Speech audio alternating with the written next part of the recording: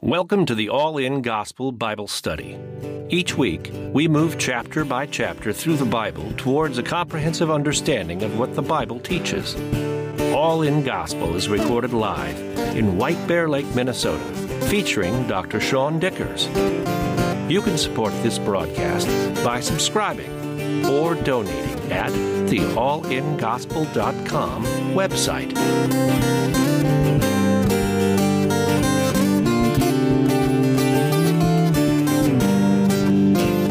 Chapter 9. It's a long one. It was a 50-verse chapter. So buckle in, get ready, heat up your pen tip, and we'll dig in. The context for Mark chapter 9, because with Mark, it's all context. There's this streaming flow of thought, like Peter's up in front of the people and preaching the word. And it reads like you're listening to Peter preach. So the first word of our chapter is "and," which means we have to know what we're in connection to. Jesus has just told them about his death and resurrection. And Mark really makes a point multiple times. Jesus told them about the crucifixion before it happened. They just didn't have the ears to hear it. And a lot of this in the last couple chapters has been about they get part of it, but they don't get all of it. They've been called. Jesus said, "Follow me," and they all said yes. So if we're taking this for application, these are all believers. They're all trying to follow Jesus. But there's parts of following Jesus they've figured out, and there's parts of it they haven't. In the last chapter, Peter correctly names Jesus as Christ, but he incorrectly gets upset about this whole going to the cross thing. So he goes from Jesus saying, "The Holy Spirit, God told you that. The only way you know that is God told you," to saying, "Get behind me, Satan," in like a blink. And that should tell us something as believers, that in any given sentence out of our mouth, we're either speaking on behalf of the Holy Spirit or we're speaking in the flesh. And it's a battle that we have. And any believer that's been a believer for any amount of time understands the battle. There's the me that God has made me to be, that I'm trying to get to be more like, the me that looks like Jesus. And then there's the me that is just the scummy, fleshy, meat bag that walks around on this planet and is a mess.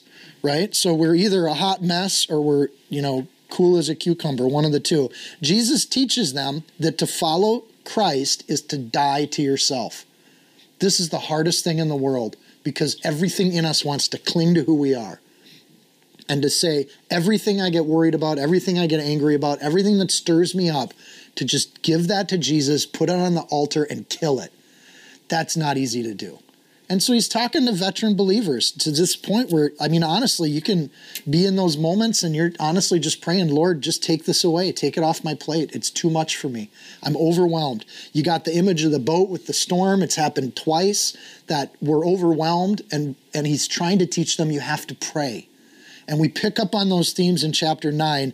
And for starters, he alternates between these amazing miracles and then these lessons they have to learn. So this is probably the most amazing miracle that he shows the disciples, the transfiguration.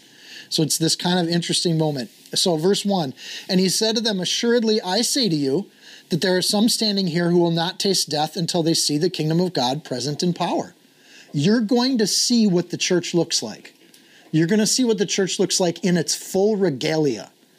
And I'm going to show it to you. So this idea of this high calling for our life, that there's an upside to it, right? There's struggle. You have to die to yourself right in the last few verses in chapter 8. But then he flips it. There's also glory. Because if the whole deal of Christianity was die to yourself and suffer, there wouldn't be a lot of Christians on the planet. But God offers something in exchange. If you die to yourself and suffer for my name, you will get to taste the kingdom. And you'll get a little bit of what that's all about. So the reason Peter didn't like Jesus' prediction of the cross, because he wanted empire. He wanted the kingdom to come. Can you take care of the dog's bone? Give him something non-noisy to chew. Sorry, podcasters. I know they can't hear the bone chewing on the other side of this microphone, but I can. So assuredly, the word there, I thought this was interesting. Chapter 9 starts with the word amen in the Greek. So the word assuredly at the beginning of a sentence or a thought is amen. And it means the same thing that amen does at the end. It means firm, truthfully, verily, so be it. It's from the Hebrew word aman, and it transfers right into the Greek. It means to believe it or be sure of something. So when Jesus starts his sentence with amen, he's really giving something to his disciples to say, be sure of this thing. You will not taste death until you see the kingdom of God. Some people believe that this happens at Pentecost. Some people believe it happens with the church. Some people believe it happens in a few verses in the transfiguration. So the kingdom of God arrives in power. The only person to not see this, which is why he says some of you, Judas clearly doesn't see any of these three things, whichever one we're talking about. So either way, after 6 days, so time has passed, they're about to see something that's amazingly powerful. Their eyes are going to totally be revealed. And I think this helps when you're struggling with the power of Jesus, for God to reveal for a moment what God's power looks like. This is why it's good to go to places like Glacier National Park and see the majesty of God's creation and feel the power of what God has done. And I think sometimes why you have more belief in country towns than you do in city towns is that the closer you are to some of the things God's done, the more you get to see what God has done. Now, after 6 days, Jesus took Peter, James, and John, and he led them up a high mountain apart by themselves, and he was transfigured before them. His clothes became shining, exceedingly white like snow, such that no launderer on earth can whiten them. That's a Peter comment. Only in the Gospel of Peter do you get laundry tips. And Elijah appeared to them with Moses, and they were talking with Jesus. So there's no reason that he picks Peter, James, and John that we're given in the Bible. A lot of people assume it's because those three were kind of the inner circle with Jesus.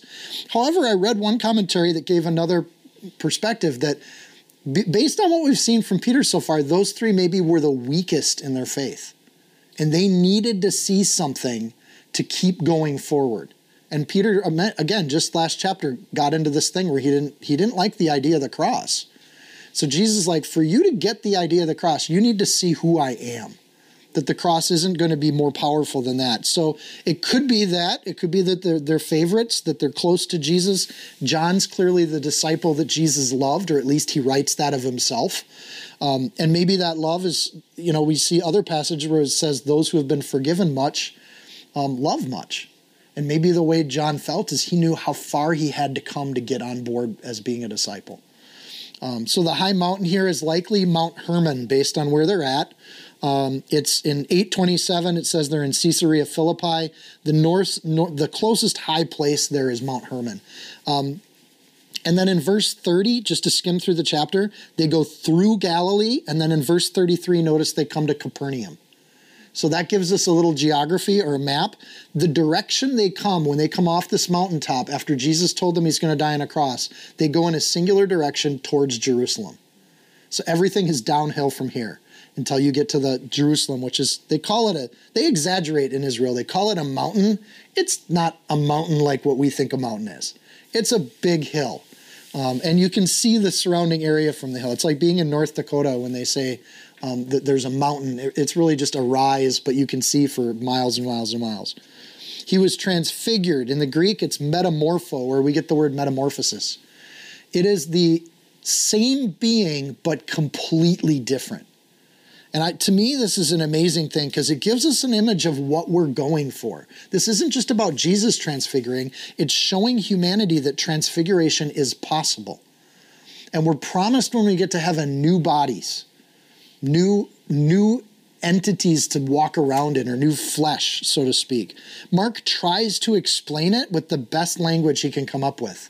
And that is that it was very bright. It was hard to see. The idea of the light here is that it's not a light that comes from without. His clothes became shining. He's describing the clothes as the light source. So it's like a bad 70s sci-fi flick, right? The clothes themselves are emanating light from the inside outward is the language that's used there. The miracle here, I don't think, is the shining light. The miracle here is that they didn't see the shining light beforehand. The majesty of God is the natural state of Jesus. Him incarnating and becoming something less in their eyes, that's the miracle.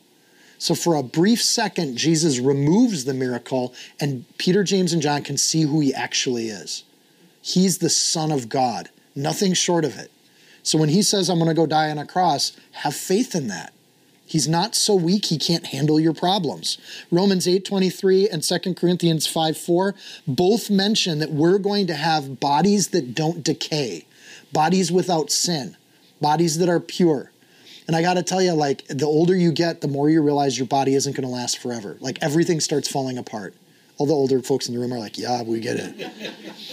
And I think that's a reminder, because as you get older, you got less and less time on the earth. And God's trying to say, you don't get to walk around forever. This is a testing ground. And I think that decaying flesh is part of our reminder that we got to get our heart right with God. You're running out of time. It's easier when you're 20 and you feel like you'll live forever, but at some point you feel your mortality. You're like, I'm not going to be here forever. There's an end game here. And I want to read you some of these verses, because when you think of Jesus just emanating light and showing this majesty, and there's two people next to him, right? And they all have this kind of unearthly form, supernatural form that Peter, James, and John are taking in. First of all, imagine how their jaws would drop. Like, you don't expect to see that. But 2 Corinthians 5:4, while we live in these earthly bodies, that's Greek for flesh sacks, we groan and sigh, like, and I get up, my knees actually crack now every time I move them. It's crazy. But it's not that we want to die and get rid of these bodies that clothe us. Rather, we want to put on our new bodies so that these dying bodies will be swallowed up by life. We want to be transformed. I'm not like fatalist. I don't want to end because I got a creaky body. I just want my new body. And that's part of what we're doing. When Jesus says, die to yourself so that you can save yourself, the salvation is what we're going for. It's not just kind of this throwing up your hands kind of thing. It's just definitely a purposeful decision. And again, the idea of no longer on earth. Peter's making the claim through Mark, this is a supernatural thing that they saw. Their eyes were opened. And then in verse 4, Elijah and Moses. Those are two people in the Bible. We can put Enoch to the side for now. But Moses and Elijah were caught up. In Deuteronomy 34:6, the Lord buried him in the body near Beth Peor in Moab, but to this day no one knows the exact place. God took Moses. There's no record of him being caught up in a whirlwind like Elijah, but God buried him, is what the Bible says. Nobody knows where Moses' body was. They couldn't make a temple out of Moses' body. 2 Kings 2:11, it came to pass, and they still went on and talked, that behold, there appeared a chariot of fire and horses of fire, and parted them asunder, and Elijah went up by whirlwind into heaven. So aside from Enoch, these two have been taken by God. They didn't die. The curse of humanity is death. So when God just excuses that for three people, they're pretty special people. And I think part of what God likes, he doesn't want people he dearly loves to have to suffer those kinds of things. So death is rotten. He knows it. And for some people, he has spared that experience. And it came to pass that they are walking and they're talking. It says they're hanging out and talking with one another. What are they talking about? When Moses and Jesus and Elijah get together for a conversation, what's the conversation? And I wonder if some degree, even Moses and Elijah were seeing God's plan unravel. And I imagine, if I'm using my imagination, listening in on this conversation, I think they're talking about the cross. Because Elijah, prophesied some of these things. Moses prophesied some of these things. And Jesus is saying, this is what I'm going to do. With enthusiasm and excitement. And instead of going, oh, you don't need to go to the cross, Moses and Elijah are probably like, yes, Lord, this is great. This is better than we imagined. And Peter gets to hear this conversation. That's how he should have reacted. So they're sitting there and chatting, Luke says that they're talking about what's going to happen in Jerusalem, which is where I kind of get that imagination from. If you want to check Luke 9:31, he gives that little tidbit at the Transfiguration. And then I love this part because I think Mark is showing the humanity of Peter, because as an encouragement to us as believers, even Peter didn't get it. And that's part of growing up in the faith, that we can have more grace and mercy with ourselves, and we can have more grace and mercy with other people. Then Peter answered, verse 5, and said to Jesus, Rabbi, it is good for us to be here. Yeah, you think? This is a good place to be. Let us make 3 tabernacles, one for you, one for Moses, one for Elijah. You're up on a mountaintop. Let's make tents so you guys don't have to be in the sunlight, right? And the tabernacle is to get out, to make some shade. So let's make a little shady spot you guys can hang out in. This is probably the dumbest thing anyone could say. The wisest thing here would just be to hold your tongue and enjoy what God's giving you. But Peter can't do that. He's got to jump in with something. And for lack of anything bright to say, he wants to make tents for supernaturally revealed people. Verse 6, because he did not know what to say, for they were greatly afraid. And again, James and John know enough to hold their tongue and just enjoy it. And a cloud came and overshadowed them. And in other words, God provided a tabernacle, right? A cloud came and overshadowed them, and a voice came out of the cloud. This is crazy. This is better than shining clothing, saying, "This is my beloved Son, hear him." Suddenly, when they had looked around, they saw no one anymore, but only Jesus with themselves. This reminds me of like when Elijah shows his servant that there's armies of God, and he gets this quick revelation of seeing the armies, or when the angels are in the treetops. You know, you just get these moments where believers get these looks to see the world the way God sees it for just a moment. And I think this is a great prayer. Lord, help me to see the world the way you see it for just a moment. Because I can go for 20 years on that vision, on that image. It's beautiful. So the idea that God comes in this cloud, right? It's in the Greek, it's nephile, right? It's a presence. It's used in 1 Corinthians 10:1 to describe the cloud over the tabernacle. So this is important because throughout the Old Testament, there's a cloud over the tabernacle, which was the Shekinah glory of God. It was you couldn't make a statue to represent God, which is why golden calves are not supposed to be in the temple. All God gave humanity was a cloud. So we couldn't build images and idols because God knows that we tend to worship the thing and not the being. So the Shekinah glory is here. With the 1 Corinthians reference, we can connect this word to that Shekinah glory.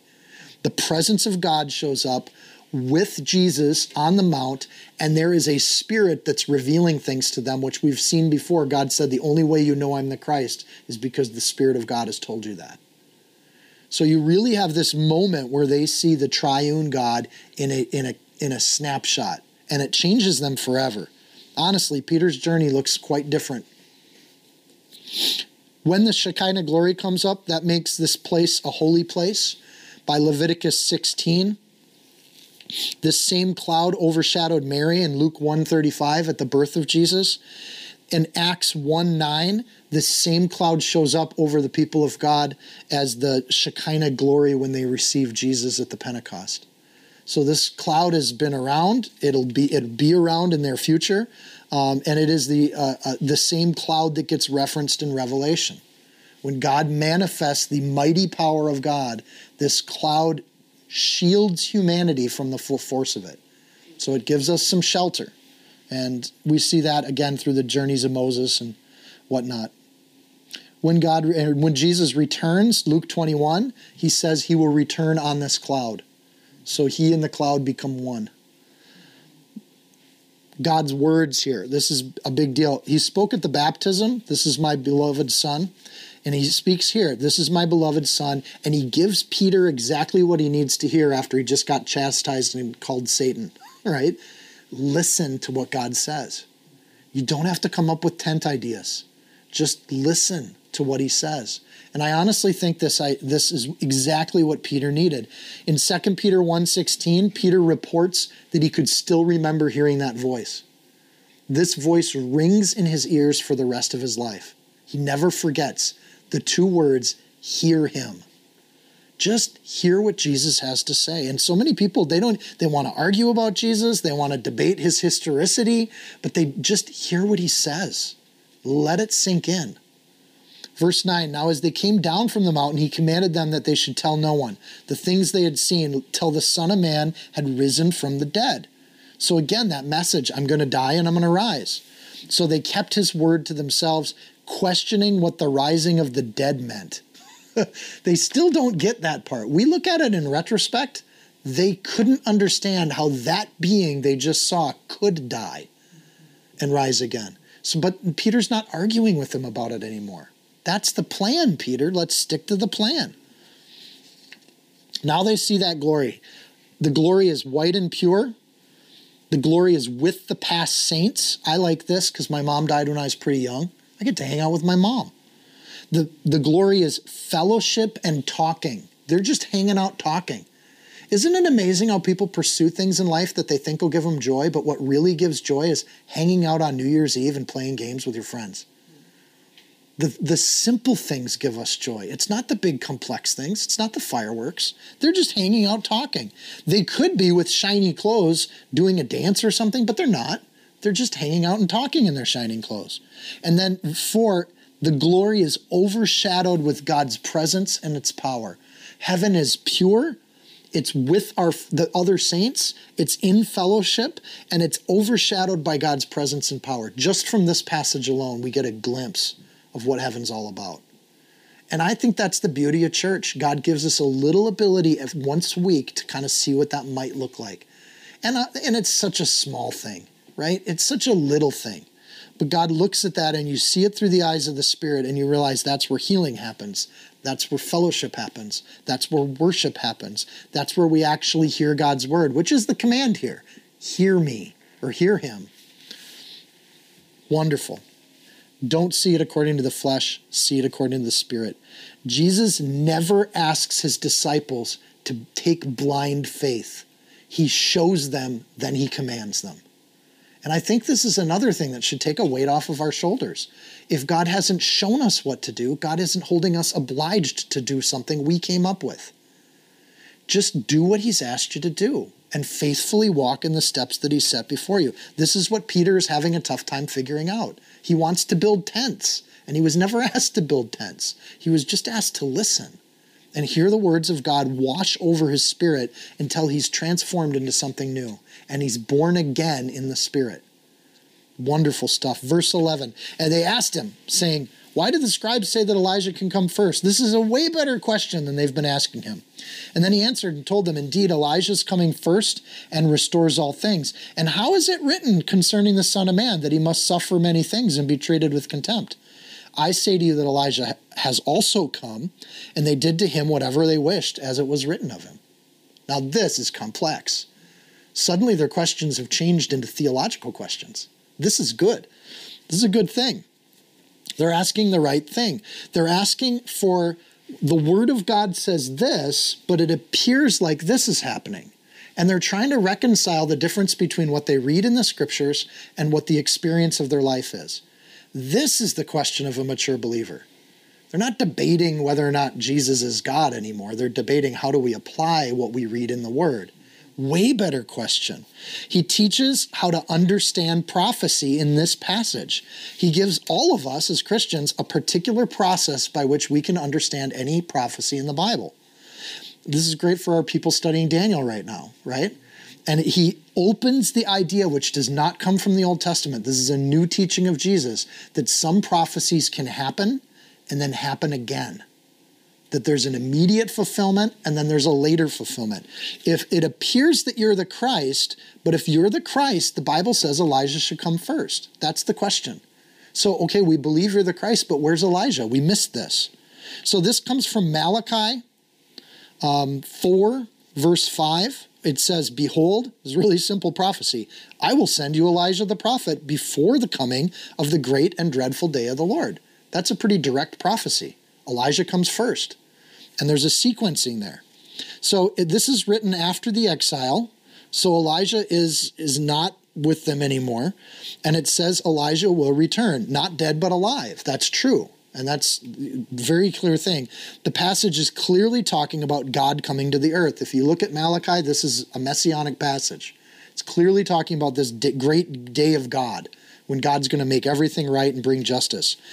Here's where they get confused. That same chapter in Malachi also uses phrase like trample the wicked, right? That's what God's going to do when he's coming back. And here's another one. Burn them up is another thing God's going to do. So if you struggle with the idea of hell, Malachi chapter 4 is not your chapter. So he's going to trample wicked people. He's going to burn them up. And they don't see Messiah doing that. So these are legitimate questions that they have for him. Where's Elijah? Because they're referencing a chapter that talks about the dreadful day of the Lord. Jesus isn't dreadful. He's shining with, tied, cleaned whites. This doesn't feel dreadful. This feels glorious. This feels like grace and love. This doesn't feel like judgment and justice. So what's going on here? So what Jesus presents to them is Elijah. Look at verse 12 really careful. Indeed, Elijah is coming. That's in the future tense. Elijah's coming. So his first answer to them is true. Elijah is coming. Revelation 11 says there's two witnesses that'll come before the Messiah shows up. And this is where people argue one of those two witnesses is likely Elijah, because it gets predicted again there. Jesus gives them some guidance on additional scriptures saying Messiah also had to suffer. So in answer to their question, he says, indeed, Elijah is coming. And then he says how it is written. He's referencing another passage. So this is great teaching. I love this. Isaiah 53:3, another chapter that's tough to read. He's despised and rejected by men, a man of sorrows and acquainted with grief. As we hid, as it were, our faces from him, he was despised and we did not esteem him. So Jesus, in answer to this question, you look like Messiah, but there's no Elijah, there's no dreadful day, there's no trampling of the wicked. We don't get it. This doesn't look like what we thought it should look like. This is why Peter had a problem with Jesus going to the cross. And Jesus' answer is, what about Isaiah 53? Have you read that? Because that says people are going to hide their face, for people are going to be embarrassed to acknowledge me. He's talking to Peter when he says this. And Peter's going to fulfill this prophecy. So he's like, how do these two prophecies match? How do they work together? How can both of these things be so is the response Jesus gives him. Elijah is going to come, but what about the Messiah suffering? How does that look? He must suffer many things and be treated with contempt. How does that happen if I'm trampling the wicked and bringing justice to the Lamb? Verse 13, he then gives them a third thought, but I say to you, so he's introducing a new teaching, that Elijah has also come, past tense. So there's an also there. This is a new idea. Prophecy doesn't have necessarily one way to look at it. It can be, God can work in layers. So it is true that he will come, and it is also true he has come. Because maybe they're reading prophecy all wrong. Maybe Messiah doesn't come once. Maybe Messiah comes twice. And if Messiah comes twice, then you can reconcile that the first time it's going to look like this, and the second time it's going to look like this, making all the prophecies true. So Jesus is really giving them some meaty teachings here. Elijah also coming means that John the Baptist, if you can believe it, is a picture of Elijah, or had the spirit of Elijah. And he came in the wilderness, he dressed like him, he hung out in the same territory, he preached repentance, he got rejected by the government officials of the day. You look at John the Baptist and Elijah, they look a lot alike. But then I think part of this too, when he says that he has come and he looks at it, Elijah is a picture of John the Baptist, then Elisha is a really strong picture of Jesus. And everybody keeps comparing Jesus to Elijah because they think he should come first. So if Jesus is Elijah, then they're waiting for Messiah still. They don't believe he's Messiah. So when you look at Jesus and you look at Elisha, awesome Bible study we've been doing in the evenings, that really you just see the connections and the comparisons. You can see why the disciples are confused and why this is tough. Verse 14 starts with and. The miracles connected to the teaching. And when he came to the disciples, he saw a great multitude around them, scribes disputing with them. So Peter, James, John, and Jesus come down off the mountain, and they see the other disciples arguing with the scribes and Pharisees. Have you ever walked into a church and seen this? Just Christians arguing with each other about how this all works. And at the same time, the kid's not getting healed. So he came to the disciples, he saw a great multitude around them, and the scribes disputing with them. And when Jewish people dispute in the first century, it's yelling and screaming. Some Jewish cultures today, when they argue, it's still yelling and screaming. It is strong, heartfelt, passionate arguing. So they're yelling at each other. Verse 15, immediately when they saw him, Jesus, all the people were greatly amazed and running to him and greeting him. It doesn't say why they were amazed, other than just that's Jesus. And they're all running to Jesus. And he asked the scribes, what are you discussing with them? I like how he goes to the scribes and not the disciples here. What are you discussing with them? Also note that in 14, the word used is disputing, but when Jesus asks them, he says discussing. That's grace. He's just bringing it down a notch. He's de-escalating. Then one of the crowd answered and said, "Teacher, I brought you my son, who is a mute spirit. And whenever it seizes him, it throws him down. He foams at the mouth, gnashes his teeth, and becomes rigid. So I spoke to your disciples that they should cast it out, but they could not." So we get a sense of the picture here. This guy comes up. He's got a kid. We would say this is epilepsy. And he says, "Heal my kid of epilepsy." And the disciples try. They've done outings where they were able to heal people. So they try, they pray in faith. They know that God can heal it. Nothing happens. And then an argument breaks out with the scribes and Pharisees. Probably this person brought his son to the scribes too, and they couldn't do anything. Brings them to disciples, they can't do anything. And now the scribes just jump on it. The first mistake these new believers, these Jesus followers make, they just pounce. "See, you can't do this. You can't do anything." And honestly, the scribes present this image of just the enemy. I'm sure they were accusing. You're just as powerless as anything. What's amazing here, the scribes disputing with them, is that they're arguing over something that they couldn't do either. And I just think this is stunning with people that are self-righteous. You're not doing anything to fix this, right? So, okay, we're not perfect, but you're not even trying. You're not even in the right territory. So Jesus comes down, sees an arguing group of people, a demon-possessed kid, a hopeless dad, and a pressing crowd that's just awed at seeing him. This is, part of it has to just be exhausted with humanity. So he asked the scribes. They're disputing and discussing. One of the crowd answers them. What's interesting in verse 6, he asked the scribes, but the one that answers them is this guy with his son, not one of the scribes. Until you've seen this, when you find self-righteous people that find that they can't argue with you because you keep quoting the word at them, they get exasperated. And then they say, "We're not even talking to you anymore." So literally they're talking to the disciples because they feel like they can win that. But when Jesus shows up, they come down and they're like, "Here you go." And the scribes just ghost him. "I'm not even speaking to you anymore." It's horrible how this happens. It's ugly when this happens. But God hates a lying tongue, and he hates this kind of hypocrisy. And Jesus teaches how to de-escalate, have mercy in the situation. In one sense, the scribes are refusing to speak with Jesus. In another sense, all they want to do is bicker about how right they are. How sad. How depressing. You can't win an argument when you're that wrong, and it's not worth arguing with people that can't accept that they're wrong. So the indignation often turns into this kind of silent treatment. What's interesting is that the son has a mute spirit that doesn't talk either. The demon in the son is just as nefarious as the evil in the scribes. And there's no joy in either one of these. This dad's got to be tortured. Verse 18, I read that, it sounds like epilepsy to me, but Jesus treats it like an unclean spirit and successfully removes it from him. So what looks like a health issue, epilepsy, with the eyes of the Spirit, Jesus is the one that actually sees this isn't just a health problem, this is a spiritual problem. So this is interesting. Jesus in verse 25 very clearly treats this as a demon, and he addresses it as a demon. So when we look, I think about that for application today, and I think this is an interesting nuance to the Christian faith. We can treat everything with the best medical practices that are possibly available and known to humanity. But we can't escape the idea that we need to also be praying for things in the Spirit. It may just be that our bodies are falling apart and we're all going to die. It could be a spiritual issue that we need to be praying for accordingly. And I think sometimes in the church today, we're so wrapped up in faith and science and medical practice that we forgot what quacks they were in the 1920s, right? They've advanced a sliver from God's perspective.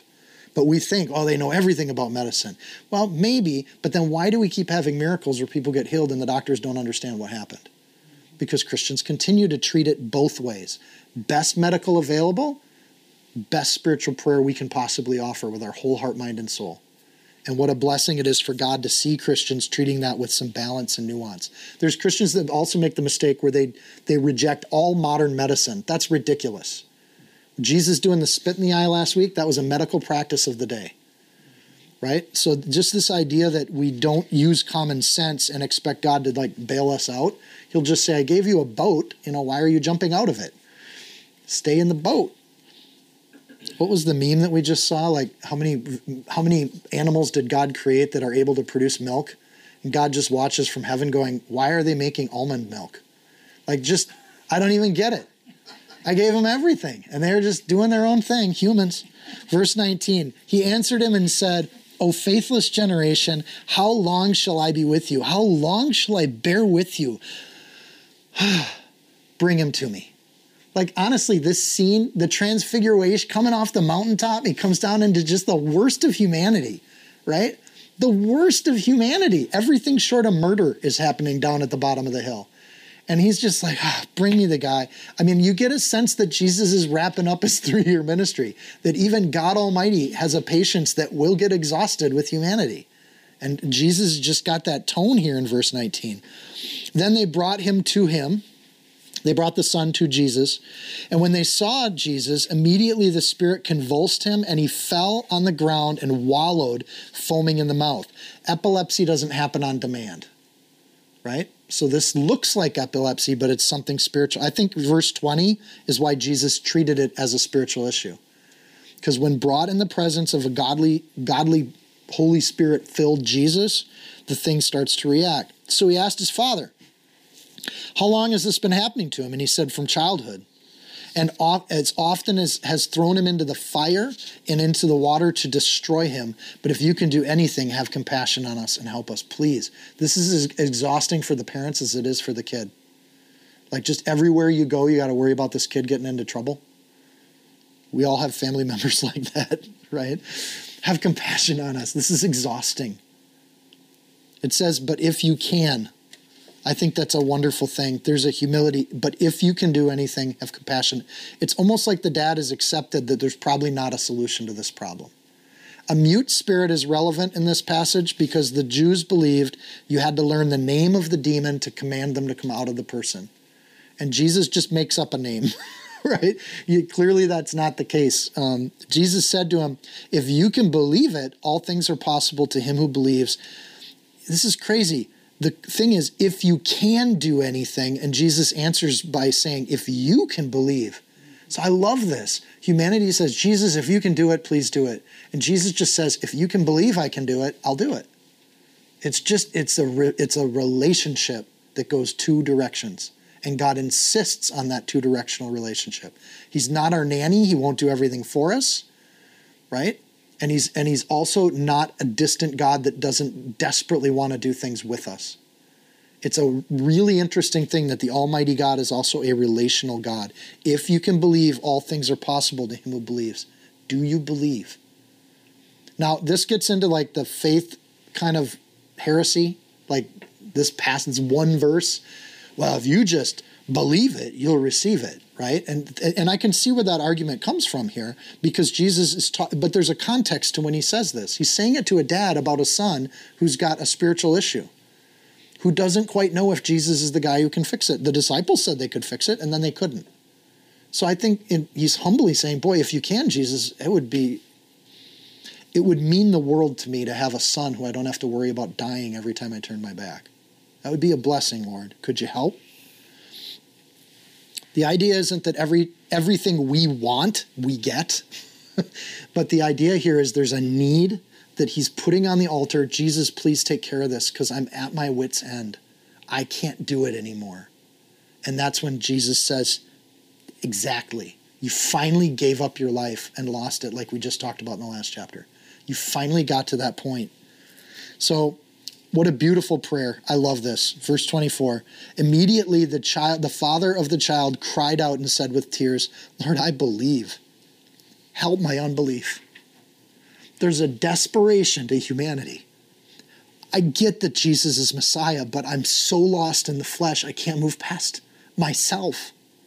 So Lord, take the piece of me that gets it and work with that. And I love this prayer. Lord, I believe. Help my unbelief.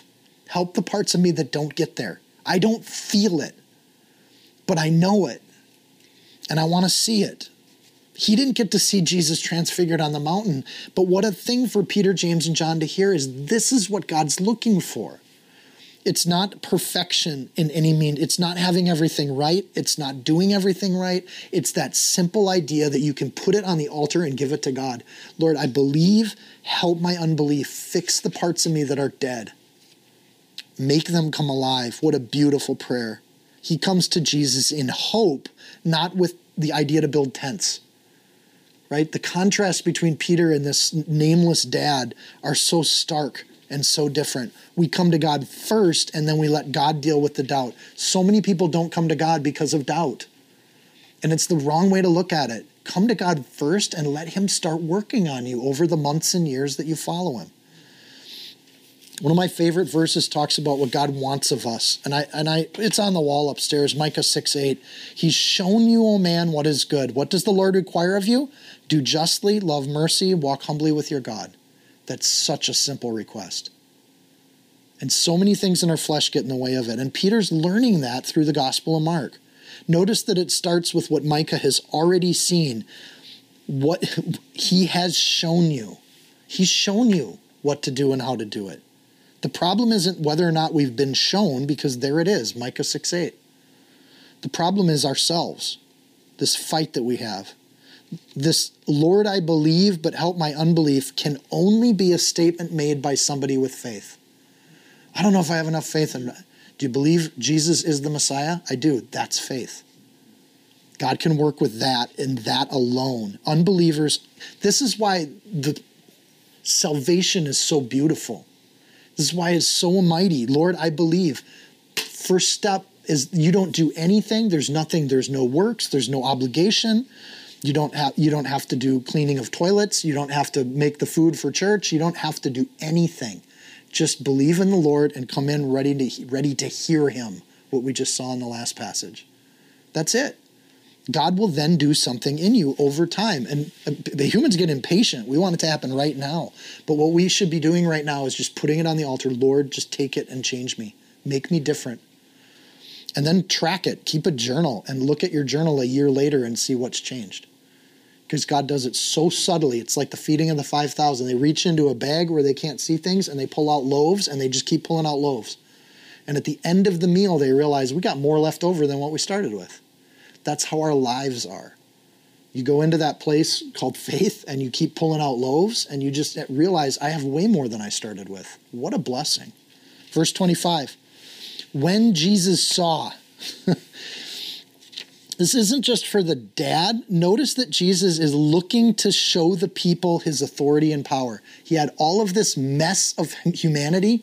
He's showing them something. So it's important in verse 25, when Jesus saw that the people came running together, he waited for them so they could see him rebuke the spirit that they were bickering over.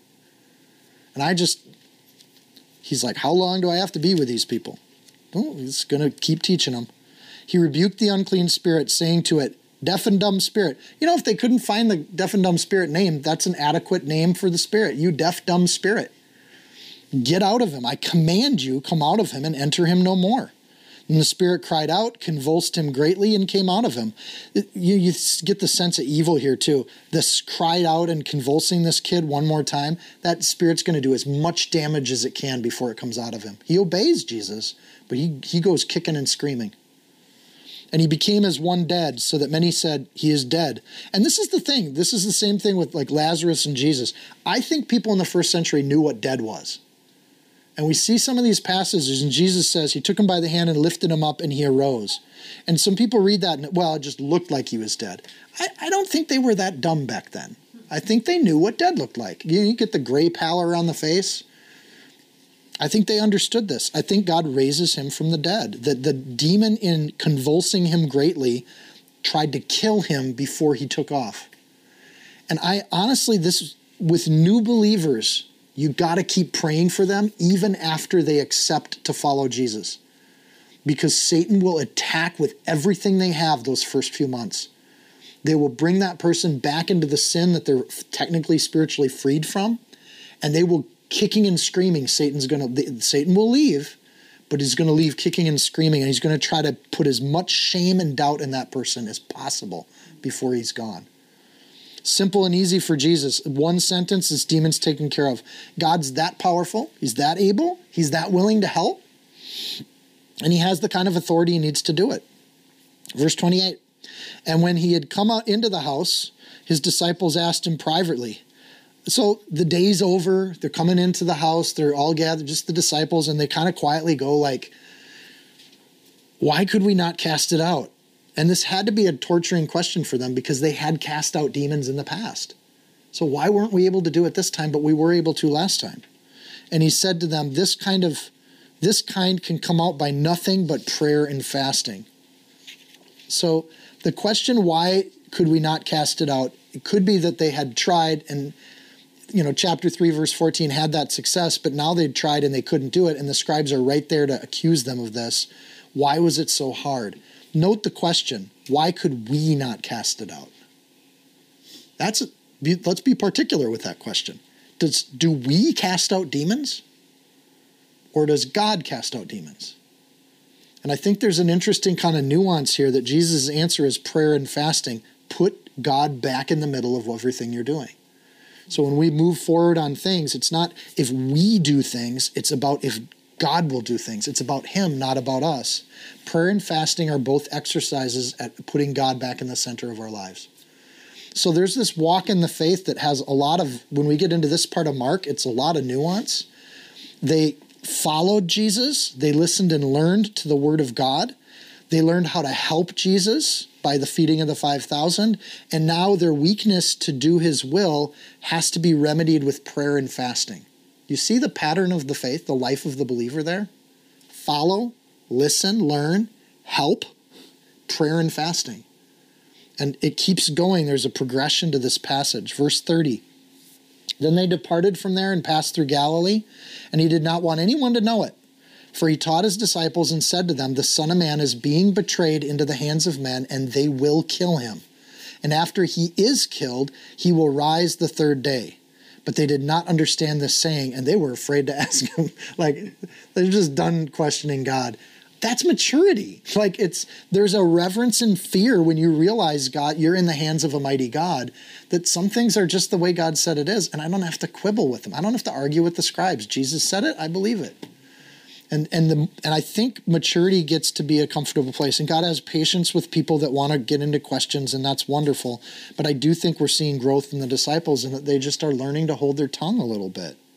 So before he told them of death, we saw that back in 8:31. Now he's telling them about death again. That's a bookend, right? And everything in between those two passages were his correcting them so they could handle that news in a more appropriate way. So they now, and I think the transfiguration is the highlight in between those two references to the fact that he's going to die and rise again. He's God. And the last time they questioned him about it, remember Peter was rebuked and said, Satan, get behind me. This time there's no rebuke. Just like the two feedings and the two storms. The first time they kind of screw it up. The second time they do it a little better. This feeding, the first time they're not even there, and then the second time they're helping out. And so we also have these two passages, and the first time Peter gets rebuked, second time there's no rebuke whatsoever. This is learning to give up your life and letting Jesus lead. And this is why I think Peter was a powerful teacher, and that he presented it in such a way that people could actually apply it. Verse 33. Then for Mark is the closest we get to a chapter break. Right? Not immediately. It's then. New story, new text. Then he came to Capernaum. And when he was in the house, he asked them, what was it you disputed amongst yourselves on the road? So we don't get the road story. We just get that they get to the house and he says, what were you guys arguing about? Pretending he didn't know. But they kept silent, for on the road they disputed amongst themselves about who would be the greatest. And they sat down and called the 12 and said to them, if anyone desires to be first, he shall be last of all and servant of all. And then he took a little child and he set him in the midst of them. Which means there was a child handy. I want to know who that kid was. Where'd the kid come from? Or was the kid interested in hanging out with Jesus? So, it's just a thought. And he had taken him in his arms and he said to him, whoever receives one of these little children in my name receives me. And whoever receives me receives not me, but him who sent me. You know who's probably getting the best crown this morning at church? Mandy, because she's taking care of the kids. She's missing out on the teaching of the word so she can bless these kids with the teaching of the word. And so you get this sense of how Jesus looks at it. If you want the best, and first of all, let me point this out. They keep silent. They are still learning when to do things. And keeping silent didn't mean that God didn't start this conversation. In the past, the disciples have always initiated the conversation and Jesus had to correct them. This time, Jesus initiates the conversation and he's still correcting them. Jesus will help to correct his followers along the way, regardless of whether or not we're comfortable with his lead. So let me point this out too. It says in verse 35, just a couple things. It says he sat down. That's a key phrase that with Jews in the first century and even Romans, when a teacher was going to teach, they would sit down. So even in synagogue, they would stand for the reading of the word and for song.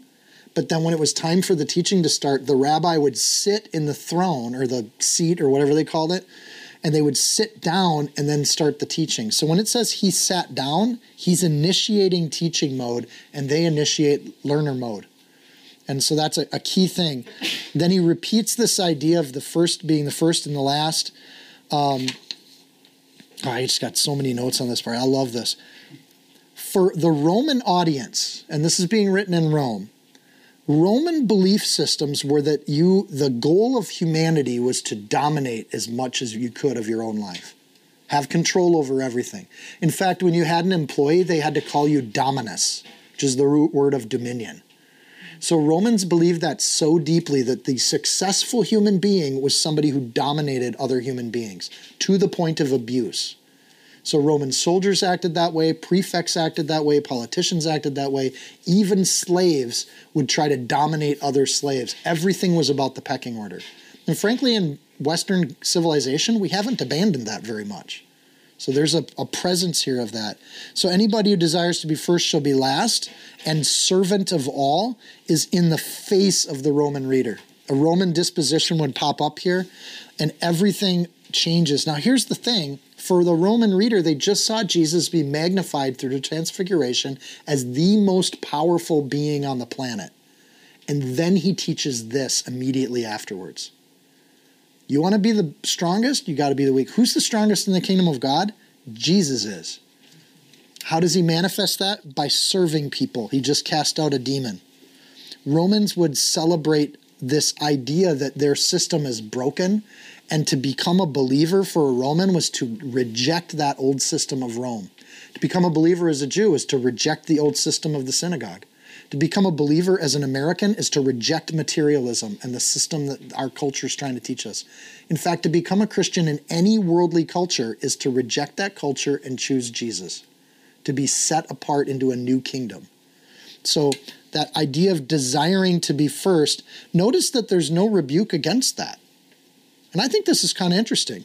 If anyone desires to be first, then he gives instructions on how to do it. It's not a bad thing, and I think God put it in our heart to try to achieve, to try to pursue excellence. If we're going to run a race, Paul tells us to run it like we're going to win. Practice for it. Engage with it. And I think that we're at our best as humans when we desire to be first at things. Right? And there's nothing wrong with that. I'm going to pursue this with my whole heart, mind, and soul. God asks us to do that all over the place. Jesus just says there's a different way to do it than what your flesh says. To do it, you don't have to step on other people. You need to serve those people. And you become valuable in their eyes when you provide them a service or you do something for them that's a blessing. And I think that's part of the church, as we see that all the time. Look around in the church. Who are the greatest in the church? People that serve the most. Because the most people in the room say, that person's a blessing in my life. So we talk like that. What you just did, that was a blessing to me. You made my day better. Thank you. And we start to do the idea of trying to bless others as a way to live. Then he takes this kid into his arms. Normal kids don't let strangers grab them and hold them without squirming a lot. This kid knew Jesus or felt the power of and the love of Jesus instantly. That's awesome. So either Jesus had spent time with this kid in the past to where the kid knew who he was, which is why he's hanging around. He's like Hendrix, just waiting for that attention off to the side, right? And when Jesus turns to him, the kid's like right there, snuggling with him, intimate, connected. I love this. And then Jesus gives this next teaching. Whoever receives, first of all, that's an open invitation to everyone, and kids love attention. You take some time, get yourself down to their eye level, and start talking to a kid, they'll remember you forever. Like there'll be 40-year-olds and go, I remember that goofy-looking person at church when I was a little kid. Right? And so Steph still remembers her Sunday school teacher from when she was a little kid. Many adults still need the attention just like kids do, so we give attention to other adults too. We have new believers that show up, they need attention. They can't be sitting in the corner on their own. So you look for people in the church that can see that and address it as quick as possible. I'm super blessed because we got a room full of people that do that. You know how powerful and rare that is? We actually look for each other's needs.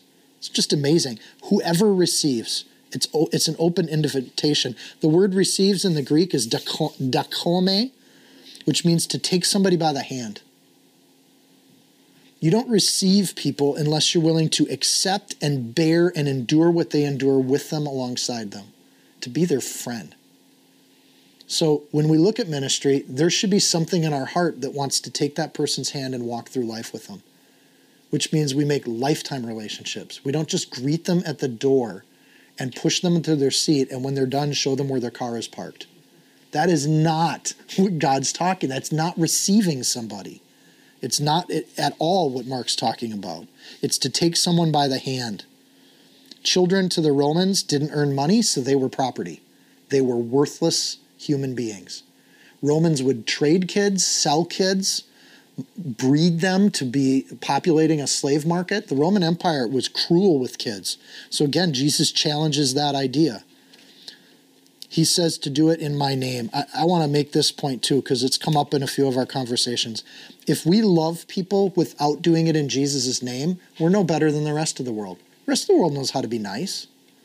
So when we're just being nice and we don't do it in the name of Jesus, we don't tell people, I'm doing this because Jesus loved me first, and I love you because Jesus loved me. If we never vocalize that, we're not doing it in his name. When an ambassador comes into town, they say, I am here on behalf of King Jesus. And we're called ambassadors. Everyone that knows us should know who we represent. That's hard to do, but you will find out very quick who the scribes are, who the disciples are, who the desperate dads are. Announce who you are. When you meet people, when you work with people, I represent Jesus. That's a bold thing to say, especially if you're not. Make sure you are. Everyone who does this in my name receives me. This is what God wants the disciples to be doing. You don't need to build tents. You don't need to conquer the storms. You don't need to produce magic loaves out of baskets. You just need to receive and love people. Step 5, serve people. Verse 37, in his name, verse 41. How can service to other people build a movement? How does that even work? If we all become slaves of each other and we all just help each other and serve each other, how do we get anywhere? Well, that's a flesh question, right? We don't have to get anywhere. Don't we need leaders? Don't we need rankings? Sean, you're teaching a lesson right now. Aren't you better than us? No. We're brothers and sisters in Christ. There's only one who's better, and that's Jesus, period. Don't trust me that much, because I'm a sinner too. Test everything I teach from the Word of God. Correct me and rebuke me when I'm wrong, please. Don't we need visionaries in the church who got a plan? Nope, we don't. Don't we need people to direct us, to manage us, to organize everything? Nope, we don't need that. That's what the world thinks we need. We don't need that. And it works great to just have a world in which everyone's a servant, and otherwise the alternative is everybody's a boss. And that's ugly. It gets ugly really quick, because then it's all about who's getting one up on each other. Just go to a secular workplace. Go to a Christian workplace. You'll see it there too. It's what we do in the flesh. We're always trying to get up on each other. What we need is greeters, receivers, kid huggers, children's ministry. We need admonishers, teachers, rebukers. We need encouragers. We need somebody who recognizes blessing. We need people that see in the Spirit and can tell people what they see. We need prophets. We need preachers. We don't need bosses. We need servants. And that God says, I'll start a movement with that. You don't have to start a movement with that. And God changes the world through this philosophy. Honestly, there's no greater impact on human history than Jesus Christ. Even today, 2,000 years later, this kid born in a manger makes that much impact on human history.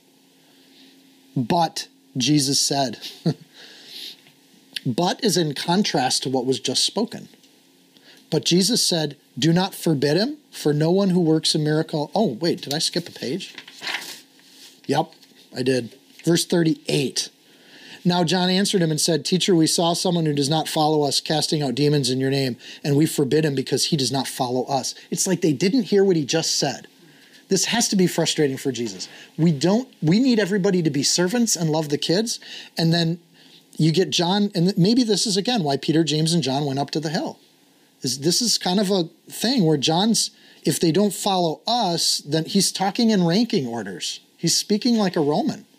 They don't follow us. They didn't have permission from us, so they can't go do their thing. Wrong. In the kingdom, if God tells you to do something, you do it. If it doesn't fit with the fellowship that you're in, go find a fellowship where it does fit. God calls people. So he asked this question. They forbade him. Can you imagine the disciples ran up and said, you can't be doing that in the name of Jesus. This is exactly what the scribes were doing to them. And they just turn around and do it to other people. This is just amazing. But Jesus said, so Jesus speaking in contrast to that, don't forbid him, for no one who works a miracle in my name can soon afterwards speak evil of me. For he who is not against us is on our side. For whoever gives you a cup of water to drink in my name, because you belong to Christ, assuredly I say to you, he will by no means lose his reward. It works the other direction too. When people know that you're a believer and then they bless you and they do it as a believer, they're getting rewards in heaven. How simple is that? Well, Lord, I want to do the best I can for you. Then give people a cup of water when they show up and they're thirsty. Hey, can I get you something to drink? Have you ever heard people say that when you come over to their house? Can I get you something to drink? You know, it's like we put so much weight on ourselves and Jesus doesn't teach that. So when it says they didn't follow us, that's an interesting statement because who are they supposed to follow? The disciples or Jesus? They still have it wrong a little bit. They're still figuring it out. This isn't about their salvation. I want to point that out. This is about their maturity in Christ. Jesus loves them. He's asked them to follow him. He's teaching them patiently. So this mistaking language that they're using is simply correction towards maturity. They freed a man from demons. Jesus had that freed man from demons. Remember earlier in Mark, he told him to go back to his hometown. What do you think that guy was doing back in his hometown?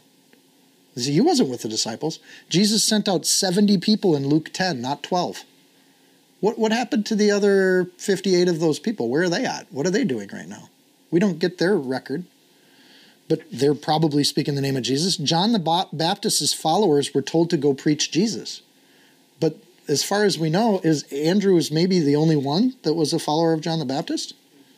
What happened to all of those hundreds of followers? They're out there preaching in the name of Jesus. Jesus' name was public. Multitudes were coming to see him. And that wasn't just because of these 12. I think this is a humble thing that I got to understand too. God's kingdom is much bigger than us. And if we aren't doing something, it doesn't mean it's not getting done. And we don't have to give permission. We don't have to argue with other Christian groups. We really don't. If they're doing things in the name of Jesus and it's working for them, great. Amen to that. Go for it. We're still doing what we're called to do. So this idea that they see this happen immediately after this other situation. For whoever is not against us is on our side. For whoever gives you a cup of water to drink in my name because you belong to Christ, assuredly I say to you, will by no means lose his reward. Giving water is the simplest of hospitality tasks. God doesn't need miracles. He needs people to offer water. The way he brings it back down is so wonderful. So, he was not against us. There were people that were against the teaching of Jesus, the Pharisees and the scribes. They were flat out against them. So, when he says this, he's talking about those people that are against them actively come out and try to stop what they're doing. Now, it doesn't say that we have to ignore that, right? He's saying when they're not actively coming out trying to stop us, then we can simply move forward and accept that whatever they're doing, they're probably speaking well of Jesus, and that's the goal. So we don't have to have boss people over each other. So really continuing from the last point.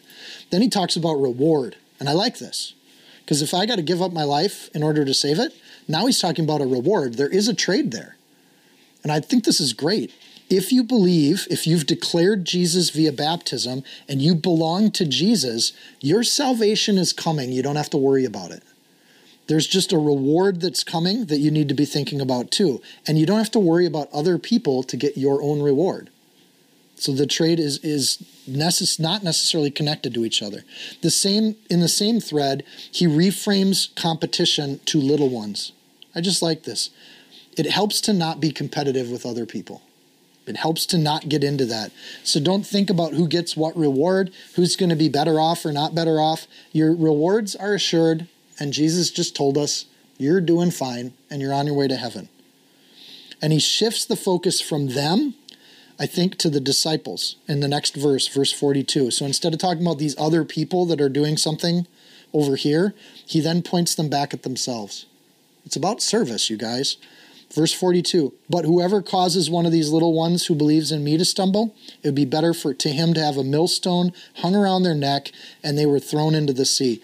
Don't mess with the job God's told us to do. The millstone, they have two words for millstone in the Greek.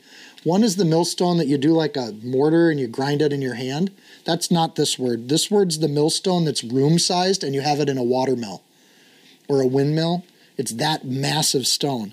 So the contrast of a millstone hung around your neck, the millstone, the word for this millstone would be bigger than the human. It's not like putting on a necklace. It's just, and then you get thrown into the sea. You'd drop to the bottom of that sea quicker than you'd be able to even take your breath before you went in the water. You'd absolutely rocket to the bottom. It's definitely not forbidding people to do things in the name of Jesus. He instead warns them, take care of the people that are in the room with you. Take care of the kids. So stumbling others, then, it is implied that when you stumble others, it's that you don't show hospitality. You don't take care of people. Veteran believers can engage in the finer points of this. I think this is a great discussion as to what that looks like. It doesn't necessarily matter what other people are doing. Then you get to this rebuke. And people would say Jesus didn't talk about hell, didn't read this passage. And this is a tough passage for people, but it's after a series of nuanced, tough passages for mature believers to hear. Then he gets to this point in contrast to them being upset about other people and worrying who's in charge and who's the greatest. That's all the same teaching that we get to verse 43 and these admonitions. Right? If your hand causes you to sin, cut it off. It's better for you to enter into life maimed rather than to have two hands, to go to hell into the fire that shall never be quenched, where their worm does not die and the fire is not quenched. And if your foot causes you to sin, cut it off. It's better for you to enter life lame rather than to having 2 feet and be cast into hell, into the fire that shall never be quenched, where the worm does not die and the fire is not quenched. And if your eyes cause you to sin, pluck it out. If your eye causes you to sin, pluck it out. It's better for you to enter the kingdom of God with one eye rather than having 2 eyes to be cast into the hellfire, where the worm does not die and the fire is not quenched. This is a warning of hell. He gives this warning. He comes down from the mountaintop, sees humans bickering about who gets to do the healing. None of them can do anything without God.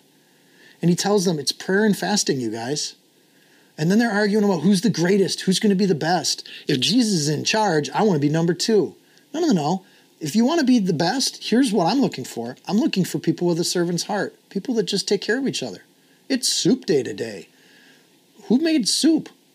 And he's looking for people that help and do things. It's a beautiful thought. And then he says, you guys got some things, and if they're causing you to sin, you got to just get rid of them.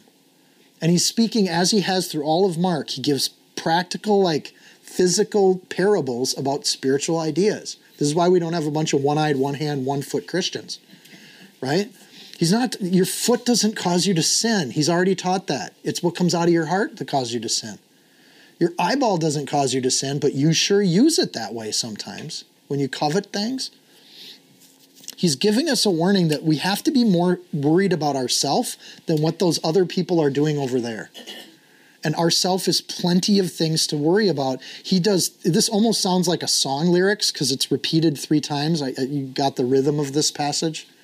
3 times this is absolute and complete. The emphasis on this would have been so strong as an ancient writing. This is what to think about. Worry about your own salvation in fear and trembling, and fight sin like it matters. You don't dabble with sin. You don't just have a breakdown once in a while willfully. You fight it. You have a breakdown, you get up the next day, you keep fighting it.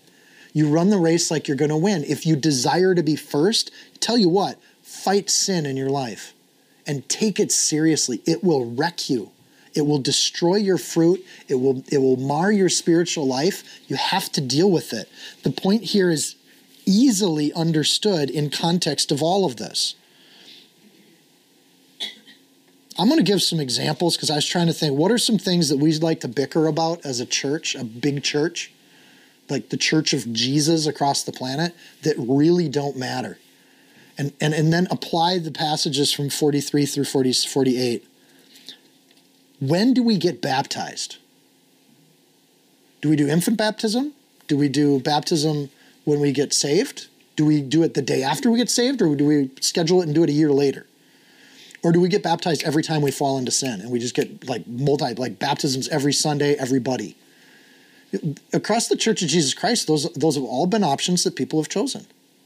Here's Jesus' advice. If that's causing you to bicker with one another like the scribes, cut it off. Like, it's better to get into heaven than bicker about baptism practices, right? How about confessionals? Should we confess to a priest? Should we confess to one another? Should we just confess privately to God? God's people have done all three of those things. If it's causing you to bicker and argue with each other, it's better to just cut that off and not worry about it than to go into hell as bickering and arguing about God's people. Think about what he's talking about and the context he's talking about it. They're doing this in our name and they're doing this, and we couldn't cast out the demons and they were saying this and the scribes were telling us, and Jesus just like, cut it off. Literally, cut it off. Cut it out.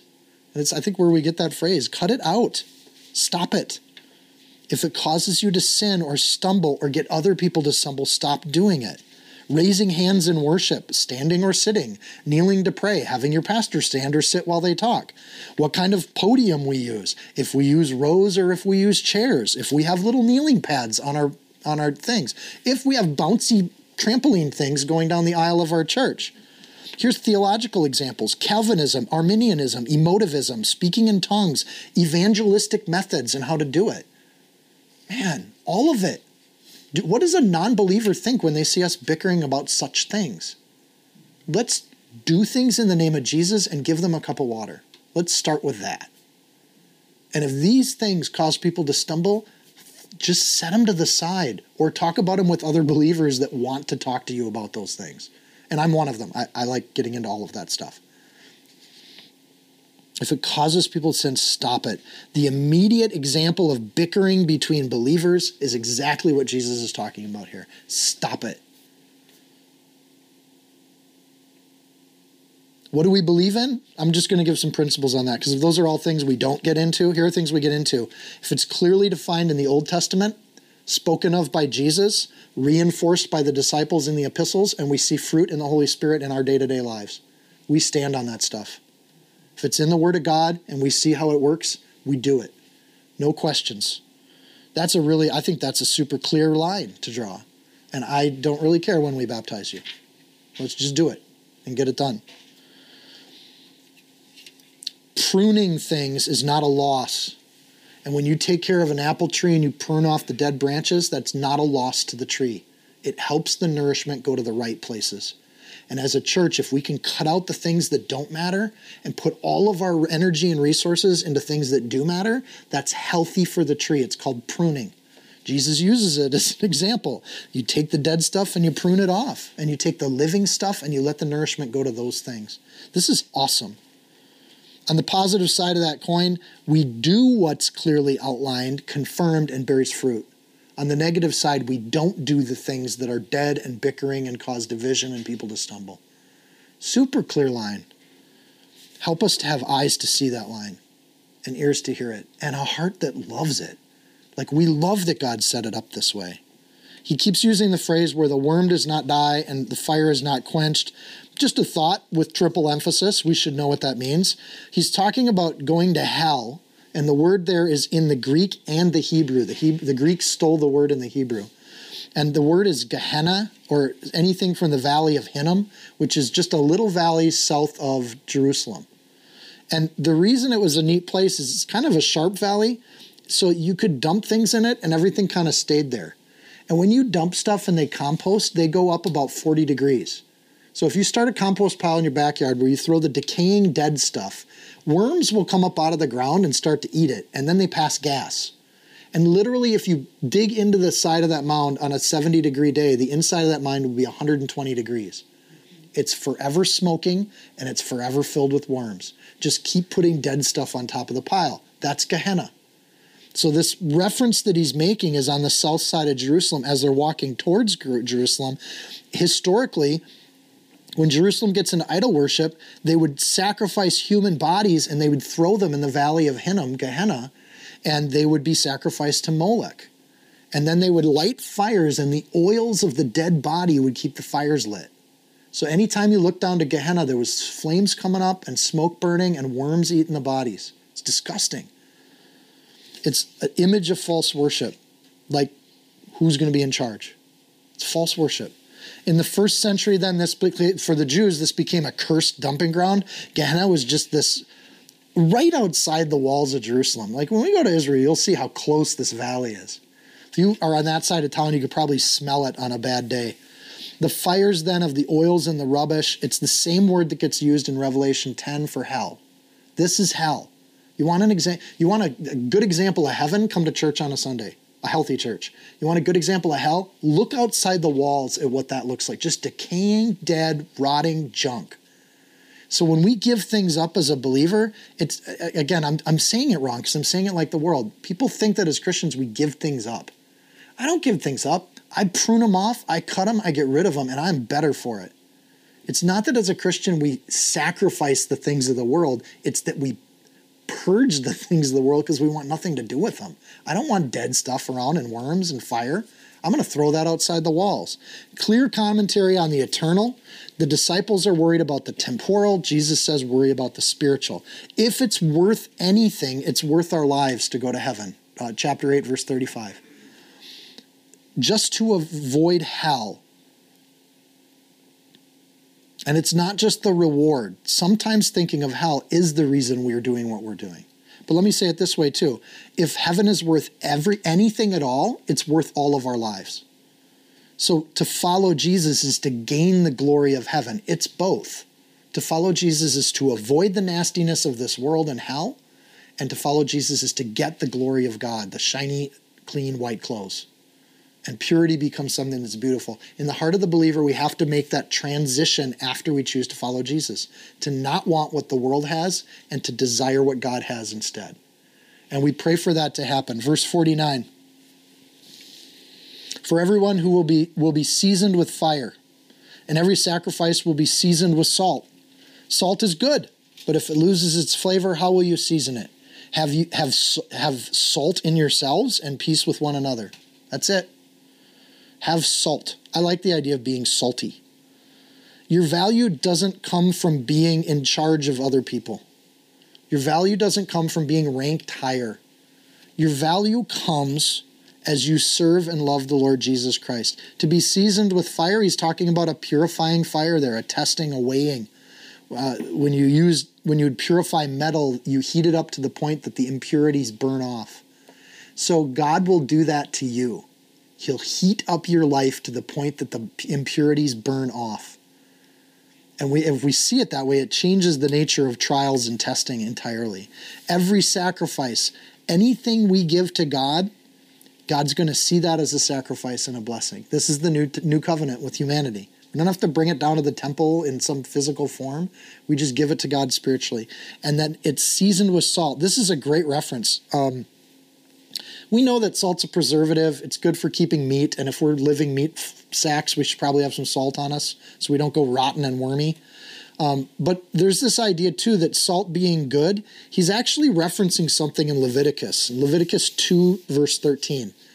Every sacrifice, every oblation of thy meat offering shall in thou season with salt. I think I used the King James on this. Neither shalt thou suffer the salt of the covenant of thy God to be lacking from any meat offering. With all your offerings you shall offer salt. So it was required. Every meat offering given to God had to be salted. God didn't want it without the salt. And now he's talking about avoiding the wormy, fiery pit. So there's this idea that if you are a meat bag walking around on earth, you should be salted. You shouldn't be thrown into Gehenna and be rotten. Meat can be really stinky or it can be really tasty. And if it's preserved right, I want the tasty. And I think that's a great way for God to explain it to our human brains. Wouldn't you rather have the bacon than the rotten vulture meat on the side of the road? Like that's not chicken over there. That's disgusting.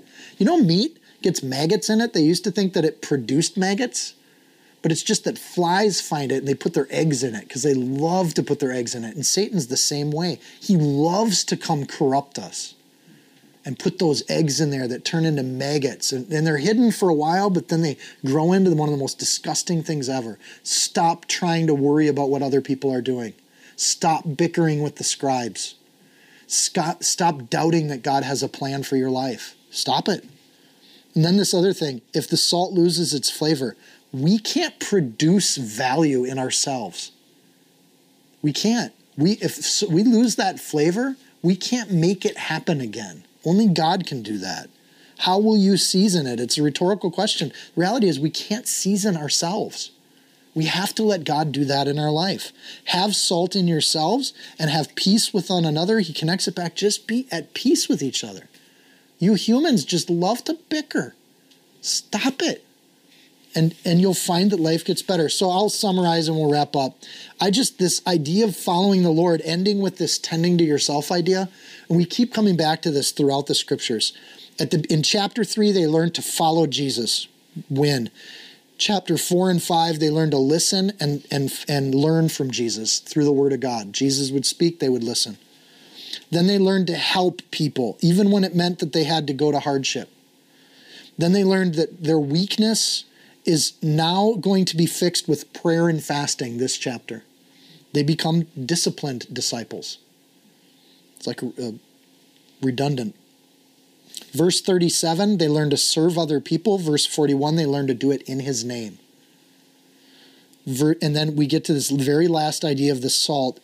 Tend to yourself and stay salty. Wow, God, could you make it any easier for us? And the only thing that screws up the simplicity of this is me. Either because I'm a horrible teacher or because I got flesh that I got to deal with. I got to keep it salty. What salts it? And a lot of people look at that as an image of the Word of God. That's why we meet one every 7 days. That's why we think, okay, how do we fit in more Bible studies? Because I want to be as tasty as possible for God. I don't want to stumble people. Be roadkill on the road. I want that cleared out. I want to be out of there. Amen? That's Peter's guide to how to please God. Tend to yourself. Do what you're called to do. Serve the people around you. Be in prayer and fasting. Help people. Listen and learn from the Word of God. And follow Jesus when he calls you. Amen. I can't think of a better message to soak in for a week than that. Thank you, Mark. Dear Lord, we thank you for your word. We thank you for how you showed us through story, through examples. You didn't just say it.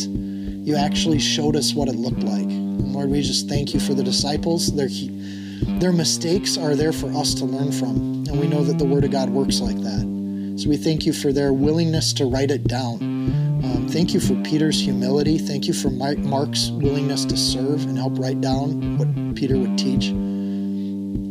Thank you.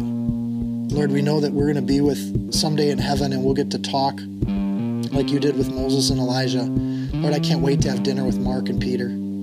I can't wait to talk about what they wrote. Lord, I can't wait to be in heaven with each person in this room and spend days and weeks just soaking in what your word and your glory and your majesty. Lord, I can't wait to sing your praises and go to the heavenly choirs of angel to hear it get done. I can't wait to be in prayer, Lord, and to be able to do it face to face. Lord, please accept our humble offerings. Help us to love one another. Help us to love the kids. Help us to do the least amount for the least people so that we can serve them and humble ourselves before you. Help us to do everything in your name. Lord, there's so much from this chapter, Lord. I pray that things stick in our head all week and that your Holy Spirit changes us and teaches us your way and not our way. In Jesus' name, amen.